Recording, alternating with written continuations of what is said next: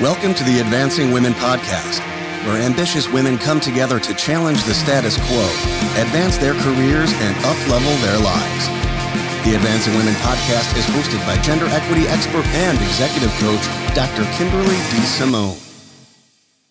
Welcome, warriors, to the Advancing Women Podcast. I know that Super Bowl Sunday is this upcoming weekend, and many of us have one thing and one thing only on our mind: football. Just kidding. We all know that it's just as much about the ads, maybe more, as it is about the game. We'll no doubt be talking about those Super Bowl ads before, during, and after the game. So it is the perfect time to talk about women in advertising on the Advancing Women Podcast, the good and the bad. We'll talk today about women in leadership in advertising and women in the ads themselves. And so I am delighted to introduce you to today's guest, Kim Allen, who is the Chief Executive Officer at Dixon Schwabel Advertising Agency. How do you get to be CEO? Well, Kim has a proven track record of leadership development, strategic marketing, plan development and execution, crisis management, and public relations. She has specialized skills, including leadership, employee relations, internal communications, social media, digital communications, influencer marketing, sales, media relations, and community relations. She is known for putting people front and center, building on empathy and quick decision-making that have served her teams well. She has worked her way up to that top role.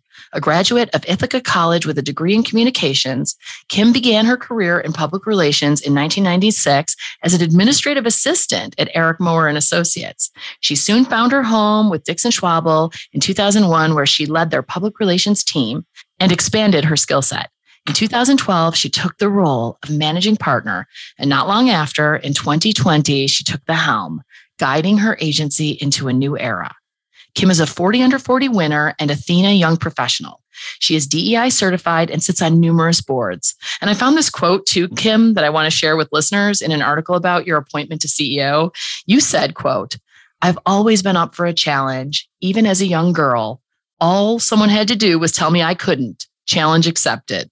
I love that. And I love this, Kim, too, I have to mention, as a Buffalo Bills fan. And I won't even go into that heartache. Nope. But I love how your bio says, quote, "Kim is a mom of 2 children. She resides in Victor with her kids and her husband, Josh, not the Buffalo Bills quarterback." That actually made me laugh out loud when I read it. I'm so excited to have you here on the Advancing Women Podcast to share your insight and expertise. Welcome. Thank you. I'm really excited to be here. Yeah, you'd be amazed at how many times we try to make dinner reservations. And when we get there, the host or hostess says, "Oh, we thought you were the quarterback." So I'm going to start by asking you a bit about how you got to that top level role. Like, were there unique barriers as a woman? How does having more women at the top in this industry matter? Because I think that's really an important part of the conversation. Yeah, I think it's an important part of the conversation too. And I reflect on this often. 2 things. There's 2 parts to that question. How did I get here? And then do I think it makes a difference when there's women in leadership in the marketing community? So I did not grow up thinking I wanted to be a CEO. I grew up with lots of feedback about how I had attributes that might be good for a CEO. And I reflect on, did that stuff settle inside me? Because there were what we nowadays would say is not positive language for a young woman to call somebody bossy or talkative or overly social. I often wonder if those things sunk in the back of my head somewhere and made me start believing that there was something to this. She has leadership qualities. Yeah, it is interesting. There's a good amount of research that shows that we have gendered language, right? And we have words that we associate with different genders and then with leadership. And often words that are more associated with men tend to be more associated with leadership. And there is a definite inequity. I've talked about this before, but I remember seeing a meme once that said, well, what's the difference between assertive and aggressive? And the other little cartoon character says, your gender. And I think that it's some of the things you're talking about, but you're right that those titles may not have been accurate, but they were indicative maybe of the kinds of qualities. Telling you that you were bossy was their way of saying you could lead. You took away the positives, right? Well, I think what happens is throughout your life, then the narrative starts getting built and repeated. And so it must be true. If my grammar school teacher is saying it, and then I get to high school, they don't know each other. And they're saying the same things about me. And then I start my dance journey, which was the extracurricular activity that I participated in. And they are saying similar things. And my family says similar things, the positive things and the narrative that was built through my life. And we all have the self-talk that we create that came from the language that people were using. I think because of it, I never thought this wouldn't be a possibility for me. I didn't necessarily see barriers or recognize barriers. And sometimes I have to be honest, I'm a pretty vulnerable person, and I'll just share.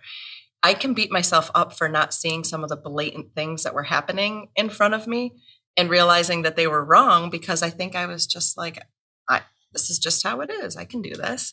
Yeah, I think sometimes there's this fallacy that if you want to get ahead as a woman, and it bothers me because it's almost like you're either this, it's not fair, smash the patriarchy, women get a raw deal, and we need to scream about it, which there's value in that, right? We have to hold up to the light, distasteful social constructs that hold women back. But then there's, well, yeah, but how does that serve you in terms of you have to transcend and thrive? So then you've got this overcorrection of suck it up. If you got to work twice as hard, do it. There's something to the balance of saying both are important. Forewarned is forearmed. And if you see the bias, it's not about complaining. It's about saying there's some unique biases here. So I have to be strategic and intentional in the way I handle this versus not seeing it or being blind to it and then being blindsided by this bias. But then also saying, it's not fair. It's not my fault. But at the end of the day, I want what I want. So what do I have to do to transcend? Absolutely. That's exactly right. And, I have only had 2 jobs in my career, and I've been here at Dixon Schwabel for 20 years. My previous employer was an amazing organization, much larger, and it had a hierarchy. And I did notice that there weren't a lot of female leaders at the top. They had a 10-person leadership team, perhaps one woman on that 10-person leadership team. But at my department level, when you read that I was the administrative assistant for the public relations department, that's the entry point to be able to grow in your career in our business. Usually, if you are going to enter right out of college, it's usually in that assistant type role, so you can learn from the ground up. And that department was 99% female. I think there were 6 people and only 1 male. And so right away, go sign, my career was surrounded by female leaders. Above that, there weren't female leaders. And so that's actually one of the reasons I left the organization. There was a lot of lip service about, we see you as somebody who could grow and thrive here as a leader. But I didn't see any females growing and thriving at that senior level. I love that you make that point. And I want to say 2 things about it because there's so much I could say on all of that. But the first is so much of my research, and including my dissertation, which has the words broken pipeline in the title, is when we hear, oh, it's so much better. It's a lot better at the middle, but not much better at the top. So it is a pyramid. When you have 50% of middle leadership being women and under 10% of the very top C-suite type of roles being women, there's a broken pipeline here. And I love that you talk about outcomes, because so often we measure how a company's doing by their lip service, to your point, and also by their initiatives. We've got all these advancing women diversity initiatives, and often those are fix the women, fix the problem. Like, we don't have women top leaders, so why don't you get a mentor and you learn how to be more confident? And there's this premise that somehow you could mentor, sponsor, or workshop your way out of a system of bias and barriers that keeps highly talented and qualified women from achieving that highest level. And I think that is such an important point. We have to look at organizations from the top, not from the middle, because that's where the problem is. But we also have to look at where the policies are set. Right. If you have a policy that says we're going to do all these things to advance women, and 5 years later, you still have 1 woman out of 10, then you've got to take a step back. And when I was working on my dissertation, I saw this article that said this particular company had fixed their diversity problem. And I was like, awesome, it's fixed. Let me go look at their board of directors, and let me go look at their CEO, and let me go look at their executive suite. And I was like, you haven't fixed it. It's like you have 2 women now and you had 2 women 8 years ago. You've done a lot of things that have allowed you to kind of Pontius Pilate your way out of culpability, but not that have moved the needle. So I think you're exactly right. I think that's why it's so important when a woman like you has that role in an organization like yours, because it says to all women, this is a real opportunity for you. This is possible here. It's not just something we talk about, but it's something that can happen. Normalizes it. Absolutely. I will say one caveat to that is when the company puts a woman in that highest level position, and then they're like, we're good. We're not going to do much more than that because we've proven ourselves. The good news is the research shows that women, when they are there, step in and they help fix the problem. And I think that's so important because too often the media perpetuates the story of the queen bee and women who don't help women. But the research is really clear. The data show that the more women are on boards, the more women get put on boards. The more women in leadership, the more women advance. So that's a really important part of it. So when women are in this industry, what does that mean? I think it means all the things you just outlined. I think it means that there's an understanding of the value in having women in leadership for an organization, not only from a mentorship perspective and ensuring that they are guiding other women through the organization and making sure that there is a balanced and equity to who is sitting in leadership positions at the organization. But I think all the wonderful things that we bring to the table start happening for the organization. And there's value in everybody and every human being, but there are also constants with genders. Absolutely. When you lean into the strength of a woman and balance that with the strengths that the other genders provide, you can be a powerhouse. And I'm very lucky to be at a place that has recognized that very early on. I had an episode before the holidays called The Power of the She Economy. And I've always found it so interesting how, you're in marketing, you're in advertising, women buy products. And so to not have the input of the group that makes like 87%-ish, depending on what kind of products you're talking about, part of the communication efforts. If there was one industry that should have more women, you'd think it would be this one where you need to be speaking to this group because they are almost twice as likely to be the decision maker or the purchaser of goods, which is what advertising is really about. So it should be unexpected, I think, to see more men in an industry that makes decisions that impact the way we speak to women about what they're going to purchase.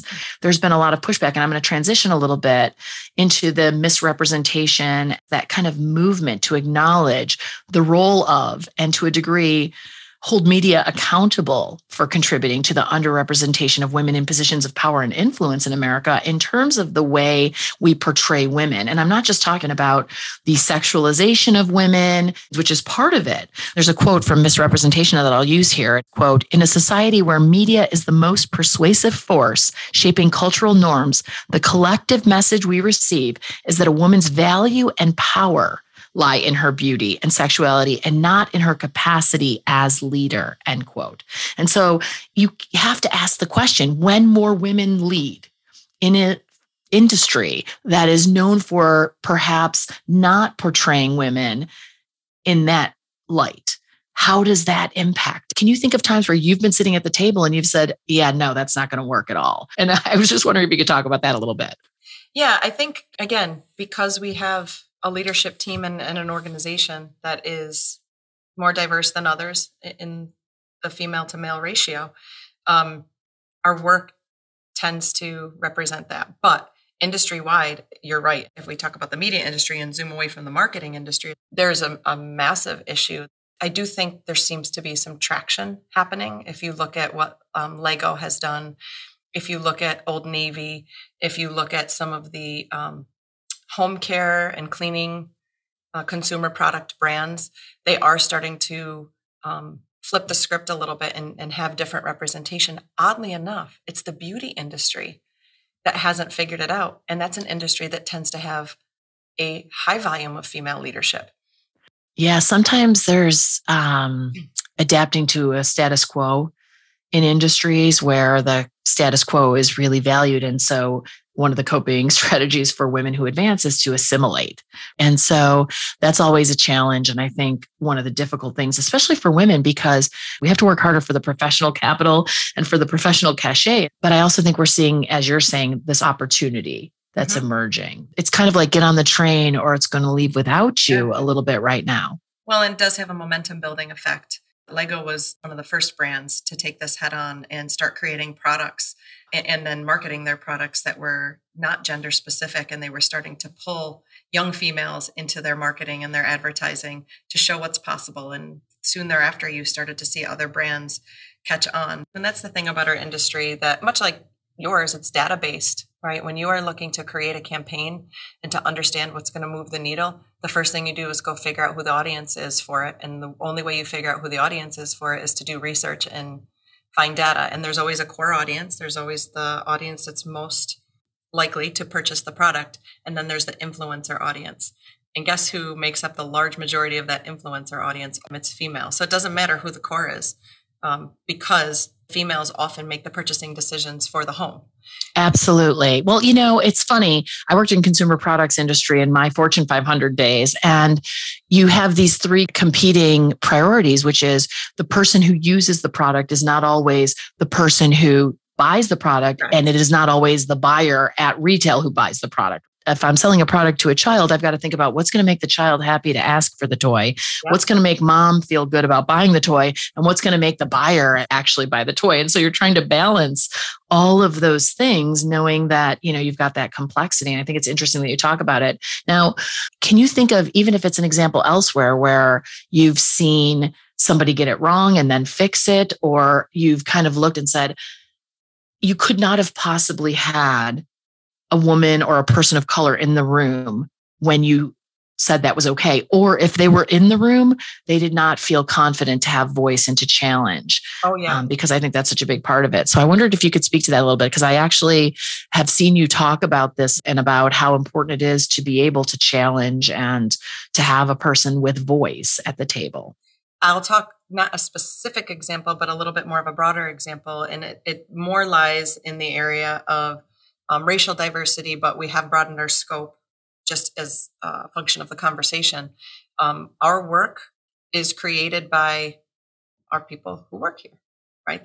We're a marketing agency who employs people who create advertising campaigns. And we have a disgustingly low diversity rate as it relates to cultural diversity. Our gender diversity is wonderful. Our sexual orientation diversity is not too shabby, but when it comes to people of color, we just don't have high representation. And so with the murder of George Floyd and this sort of cultural awakening that happened in the civil unrest in 2020, we faced that head on and started looking at our work. And it was like the shades were pulled up. And then you're kind of ashamed of it. How did we not realize that when we don't have diverse perspectives at the table, our work isn't representative? Yeah. Well, there's a book called Justice by Sandel. And I might get the quote not exactly right, but it's something to the effect of, we recognize and learn justice through the experience of injustice. Mm-hmm. And I noticed that your organization is part of Rochester's Racial Equity and Justice Initiative, Interrupt Racism. Interrupt Racism. Dr. King said so beautifully, injustice anywhere is a threat to justice everywhere. So talk to me a little bit about that. Yeah, absolutely. So Interrupt Racism is a summit that was hosted in 2020. I believe that was its inaugural year by the Urban League of Rochester. So we had a relationship built with the Urban League for a couple of years heading into the movement that started happening in 2020. And so when we knew we needed to do some deep introspective thinking about our role in systemic racism and the unconscious bias that exists within all of us, and the responsibility that we have as an organization that operates as part of a community, and however you define community, it could be our community of people, it could be the community that we actually reside in, it can be the community of the world. We wanted to go many layers deeper than we were prior to. We had done work on it, and our work was squarely focused on workforce diversity. And so we needed to go much broader than that. So we heard about the Interrupt Racism Summit, and we had two of our individuals, our president, Jessica Savage, who leads our initiatives around diversity, equity, and inclusion and action. We add the word action into that. And then our head of people and development, Britt Louie, both participate in the summit over the course of several days, where you absorb content and learnings that you can then take back into the organization. And then that's when you, on my email sign off, you'll see that we're a proud supporter of Interrupt Racism. So I did see that. And it makes me think of the intersectionality of problem. The way women are portrayed in ads has an impact.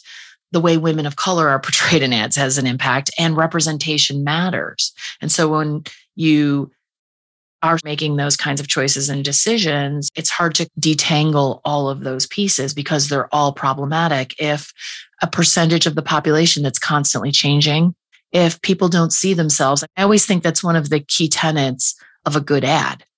It is resonating. Bad ads, you kind of look at them and you go, who talks like that? That is always the like, wow, how is that?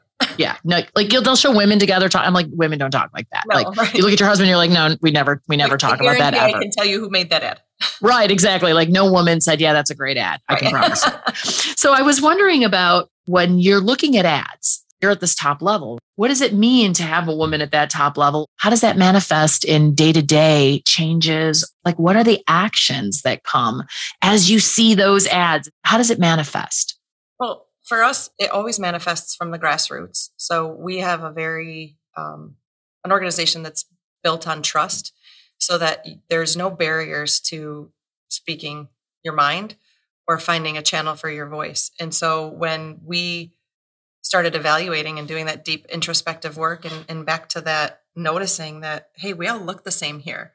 And we can stomp our feet all day long to say this is an industry problem. It has been forever. There's only 3% representation and there's no candidates and it's hard to recruit. Okay, so what are we going to do about it?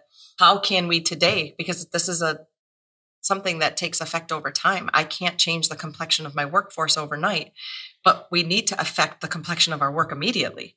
And so what are we going to do about it? So those voices from the ranks rise up and start to form ideas for what this might look like. And we, at our organization, decided to form a panel, which has rotating participants. So when I say panel, I think sometimes people think we have these set individuals who we access, and it's always the same, but it's not. We went out and had conversations with people within our networks and asked, would you be willing to be available periodically to come review our work so that when that work is ready for prime time, it is as representative as it can be, and it's not just being viewed through only our lens. I love that. And it's also a mindset of you can either say what's right with our work or what's wrong with our work. Mm-hmm. And I know that when I worked in the toy industry and we had whole safety committees whose job was not to say your toy is safe, but to say, show me all the ways this toy could hurt a child. Tell me all the ways this could be dangerous. And it's very different to have a panel of people who look at your work and judge it on creativity and humor and all of these things, which are important. I'm not taking away the complexities of creativity to make an ad successful. But at the same time, sometimes we can look at an ad and say, well, that's really entertaining, or we really like it, which is very different from saying, what bothers you about this ad? What could offend a person about this? And you said this before, you can either go, I don't see how that's offensive. Or you can say, no, I want to know how you might find this offensive. Yes. And I think that you're asking those kinds of questions is really important. Yeah, I think it's really dangerous if we don't. And I think that's another thing that female leaders bring to the table is that there is an awareness of the larger scope of possibilities as opposed to a restriction on what is right for just me. There's a very distinct difference between this notion of an open mind to the opinions of others versus the interest of one. How can others collaborate with me to drive our value higher? I think that's a great point. And part of that is, history. We have a history. We are a society that was designed by men for men. And we all do things that serve us. When I try to think about what my week's going to look like, I design it in a way that works for my family. Right. And that's not a bad thing necessarily. What becomes a bad thing is when things change and you are hesitant to see that maybe what has always worked isn't going to work for everyone. And so I guess there's this kind of default that we have to get past the default vantage point. And sometimes there's this backlash like, well, you're so interested in the opinion of women, or you're so interested in the perspective of persons of color. What about this other perspective? But we have had that perspective for a long time. It's not that it's unimportant. No, there's just not a deficit in that perspective to the degree of the deficit in these other perspectives. Mm-hmm. Yeah, absolutely. And that is something that is a principle of ours. Singular perspectives do not great work make. Yeah. So, and we study, the Great Place to Work Institute is the organization that certifies organizations to be a great place to work. And about 7 years ago, they got a new CEO, and this CEO made it his singular intention to bring this idea of inclusivity to organizations who were great places to work, because if you're not inclusive, you can't be great. And so he added great place to work for all. Now Is that Michael? Michael Bush. In the notes, I'll put a link to a Great Place to Work's website too, as well, if people want to take a look at that, because giving people the tools to say, I'm not exactly sure. There's nothing wrong with saying, I know there's a problem. No. I want to fix the problem. I'm not sure how to fix the problem, and to reach out and get the help, the insight, as you've kind of noted here, that, outsider perspective. Mm-hmm. Isn't the beauty in that the fact that you're even thinking about, I want to know better, but I'm fearful that I can't? Yeah. But I think that vulnerability is really something to behold. And I would argue that as women, we are more comfortable in vulnerability. Mm-hmm. We have walked in vulnerability longer, and it can be sometimes called lack of confidence, but that's a negative narrative as opposed to a openness to yes, what you don't know and how you might be able to find that out. And I do want to go back for a second, because here you are, you're the CEO, you're super badass, even though you're like super chill. There's no doubting what you've accomplished and how important it is. But there may be this tendency to think that it's better. And advertising still very much has a gender problem. yes. And there have been a lot of controversial comments that we've heard from men in leadership in industry who have talked about this. And I'm thinking about Kevin Roberts from Saatchi and Saatchi arguing about gender. This debate is over. And the controversial comments made by Justin Tyndall when he said that he was, quote, bored of diversity being prioritized over talent. And I hate that comment, like you're either talking about talent or you're talking about diversity, which is really very telling in and of itself. So what do we do? 15% of creative directors worldwide are women. And so how do we, and not that I'm asking you to solve the problems of the world, Kim, but how do we help women transcend this male-dominated industry where still there's this hesitation to believe, and I think this is so dangerous in terms of advancing women, and I talk about it a lot on the podcast, this idea that we're all good.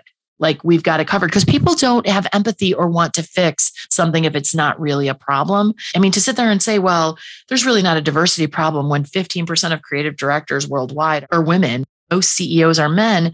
It's kind of insulting to say that you've fixed the problem. And I guess I take particular offense to the idea that I'm supposed to be grateful for better when the goal is equity and equality for all, not better than.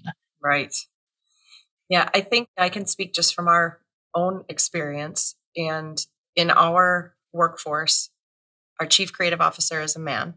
And then he has 3 associate creative directors who work just a step underneath him. And 1 is a man and the other 2 are women. And it would be easy for us to say, well, we're doing okay. Like, we're good. So I think the answer to your question is you notice, you own it, and you keep working. Because what I and Jessica tried to do is make sure that we're still asking ourselves the tough questions. And we're not just getting too far in the weeds of we've arrived, we have 2 female associate creative directors. And instead, we're making sure that the chief creative officer and the other associate creative director who happens to be male are building community with one another and building career pathways and are finding ways to be empathetic to how it might feel to see that, there's not a pathway for me to chief creative officer. And I feel like I don't have community as a woman in this space. I have one other person there and my boss is male. And how can you help me feel like I'm a part of the decision-making on this leadership team? And so our chief creative officer works very actively at that. And I think it's because Jessica and I and he have such a relationship where we can say this could get bad if we don't notice that we have to constantly work at it. So there is no such thing in anything in life as one and done, or you've checked the box and you move on, right? We all should be constantly working at these things. But if there's a lack of willingness to do that, and instead you're saying things like, I'm bored with it because it's hard, that's really right. It means it's too hard for me and I don't want to deal with it. I got better things to do. That sends a powerful message to anybody who's looking to work for you. And I love that you're engaging male allyship and understanding that men have to also be a part of the solution, because through no fault of anyone's, if I'm a man and I've got 3 people working for me, homophily theory, birds of a feather flock together, it is easy to see how you might connect more with a man if you're a man or a woman with a woman. Mm-hmm. And so you do see scenarios like what you're talking about all the time, where there is this male leader and he's got 3 people working for him, 2 are female and 1 are male. And he does actually connect with the male more. I'm not saying it happens all the time. There are men who connect well with women and women who connect well with men and everything in between. But to say, I have to be aware that I am likely to have a stronger connection potentially with a male. And so I have to kind of take a step back and interrupt that is really important. Because I mean, it's silly, like all things being equal, if I were to interview 2 people and they were equally qualified and one had curly hair and one had straight hair, I would like inadvertently be more likely to hire the curly haired. Right. I would just hire the curly haired person, which is so silly. But, I think it speaks to bias is not evil. It is a part of the human condition. We are all in this world living and having separate and different experiences and all different data points that are for it. Right. We're hardwired to make quicker, easier decisions. Otherwise we'd be exhausted. So right.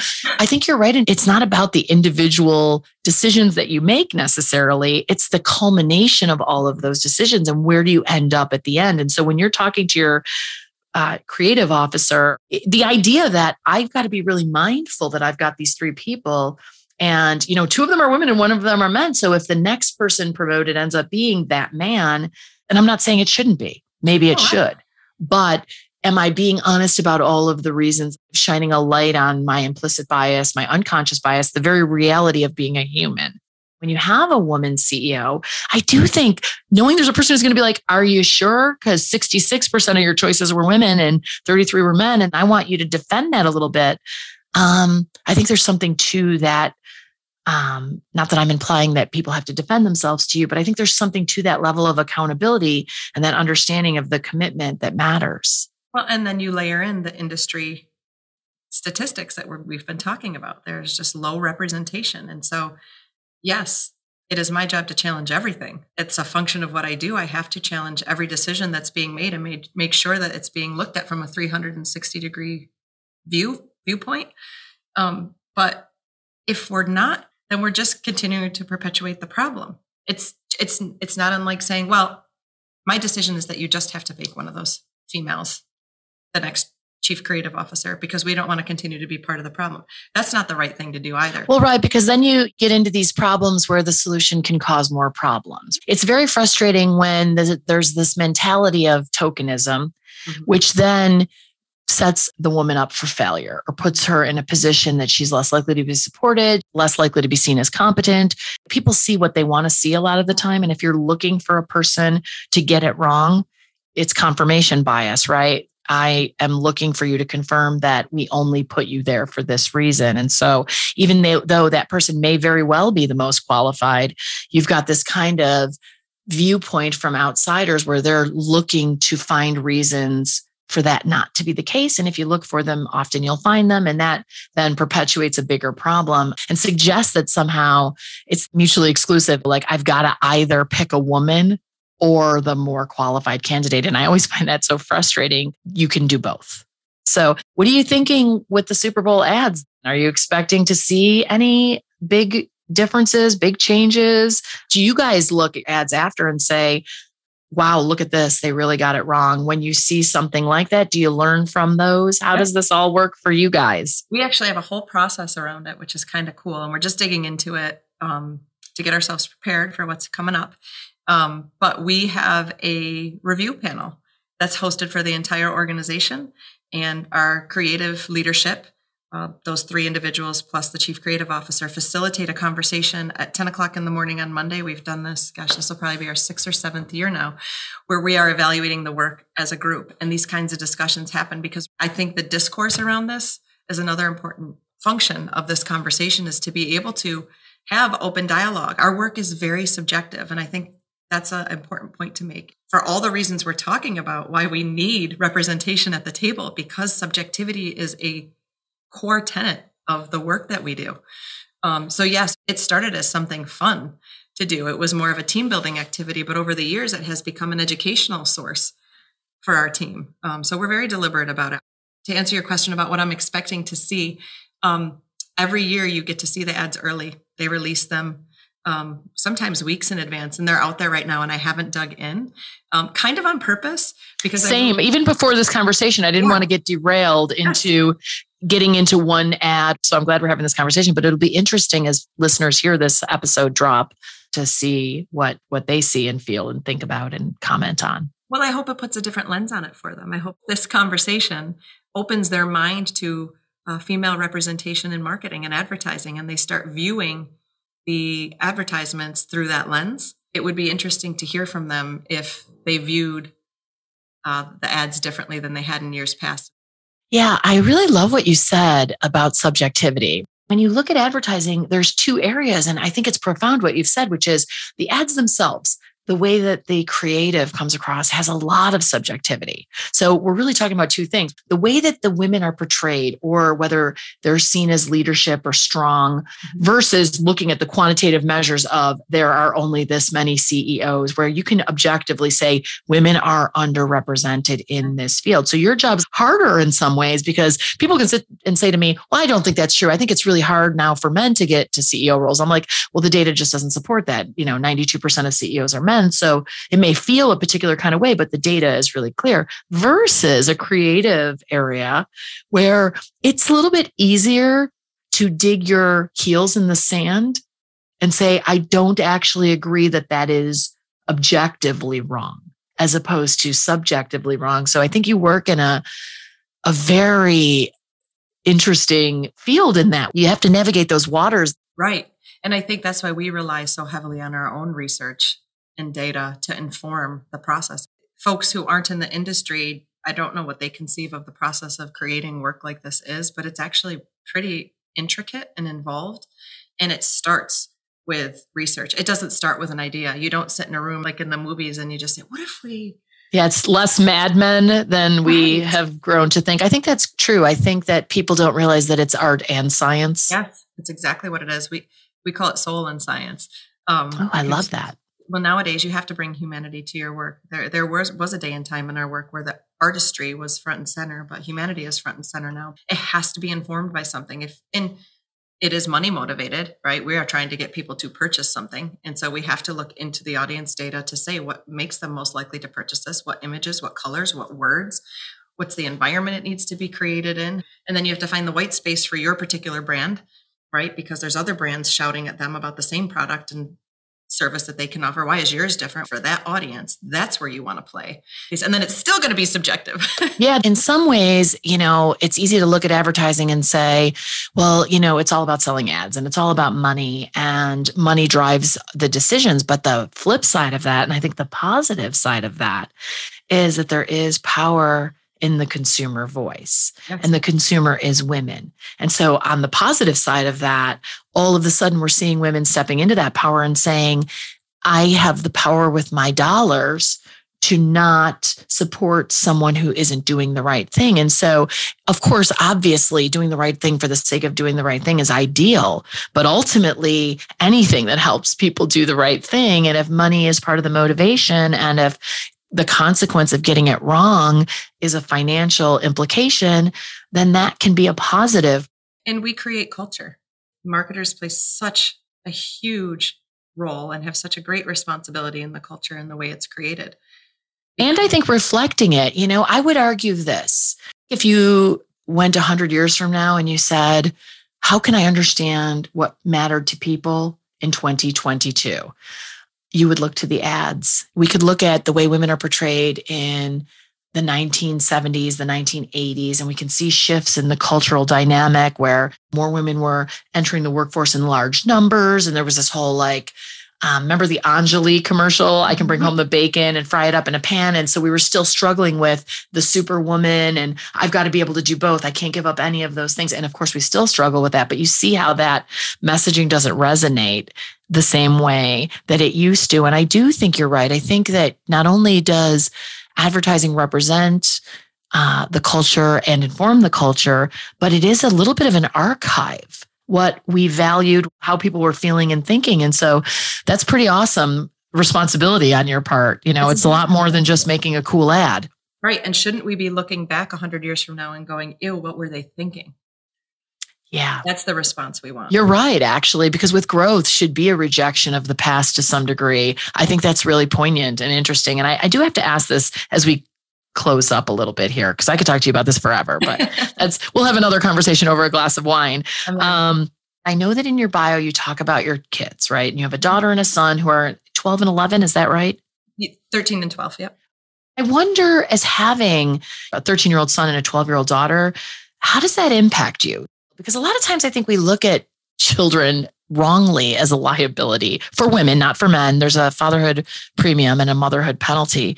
But you talked about humanity and being able to understand that we have to bring humanity to our work. And I wonder how having 2 children, if you could kind of tell us a little bit about what that means for you as mom / CEO / advertising goddess that you are. How does that all come together? If we're talking about the world of just having one of each, and I think all the time, I try to be really conscious, and my husband does as well, of the gender roles that we play in the household. So being really mindful, my daughter isn't the one that's tapped with her chore list to cook and clean, and that my son's not tapped to shovel the driveway and take the garbage out. And the truth is, those are the responsibilities in our home that I have and my husband has. And so it's natural that my son would think, well, that's what dad does, so that's what I do. And right. My husband just doesn't like to cook. So being then even that more intentional about mom cooks, because dad doesn't enjoy doing it. Dad can put a meal together in a pinch, but I own it because I actually really like it. I like this. Not because it's your responsibility, right, but because as a partnership, you've decided. I think it's so true the way that we put a narrative around something. Yeah. Isn't that what you do in advertising? You're creating the narratives around things. We are around culture, like we just talked about. And so then I do think often about, and this is interesting, I consider my daughter more than I consider my son in the work that I'm doing and the role that I play. And I think that's just because I can empathize with knowing what she's going to face versus what he might face. To be even more specific here, I think how lucky I am to have this role and for her to see me in this role every day, and for her to watch me. And even in this last 2 years, to be able to actually get down and dirty with the work that I do, because they were sitting one room over, listening to me all day long. But it's equally as important for my son to see his mother in a leadership position and being able to empathize and work with 100 people and help move them through one of the most challenging times in the history of humanity right now. So he's benefiting too, but if I'm being completely honest, I pay more attention to the message I'm sending to my daughter. Yeah, I love that. I have 2 boys, so I do sometimes think about my son being raised by the host of the Advancing Women podcast and a gender equity scholar. I think it is true that we bring our experiences, and when we have younger children, you understand your impact. We see the impact firsthand in terms of when we let something slide and we allow messaging that has a connotation, you can see it as, what does that connotation mean to my son? What does that connotation mean to my daughter? And I think that that is powerful. Life is built in tiny moments. I say it all the time. Absolutely. Yes, you can have that kid on the bus that calls you bucktooth, and you'll never forget it. And you'll hate your teeth for the rest of your life because that one silly kid made a comment about you. But those are few and far between in life. You can even think in your own experience of maybe 2 or 3 things that actually stand out as being impactful to you. But you've had a whole lifetime of impact and a whole lifetime of tiny moments that have created who you are. So I try to think about that. I love that, because maybe that tiny moment is seeing yourself in the ad, believing that you belong in that world, at that level, in that achievement, whatever it is, that one time that you see someone who looks like you or reminds you of yourself that feels aspirational to you, having that mindset and understanding that awesome responsibility is such an important part of being good at what we do, and at least trying and giving it our best effort to do the right thing, because we understand that even though you're in an industry that's fun and entertaining, that your impact is significant. I always have a manifest statement, a quote, or something that I share at the end. And I'm going to do a quote from Cindy Gallup, founder and CEO of Make Love Not Porn, and If We Ran the World, who said, quote, "It's time an industry whose primary target is women came together to dramatically raise the bar for creativity by prioritizing females and diverse talent and creative leadership, end quote. And I love that quote because it is, you know how I said before, it's an either or? It says, raise the bar for creativity by prioritizing female and diverse. It's not or, it's this is the way, this is the road to it. And I think much of raising the bar is having women like you, Kim, in those positions of power with a seat and a voice at the table. I'm here for it. I really love that. And I'm so appreciative. I know how busy you are for you to take the time to have this conversation. And I wish that we could be watching our Buffalo Bills play in the Super Bowl. But since we can't, let's pay extra special attention to the ads. And I thank you again. It's been fun. I've really enjoyed this time. Let's do it again. Yeah, for sure. Thank you. For more resources, you can visit my website, www.advancingwomenpodcast.com, and connect on Instagram at Advancing Women Podcast. I love getting your feedback, so please email me at drdsimone@advancingwomenpodcast.com. I just want to thank Joe Jacobs, the audio warrior who wrote the music for this podcast, and a huge thanks to Heather Harris, the creative warrior who designed the Advancing Women Podcast logo. And thanks to all of you for joining me here today.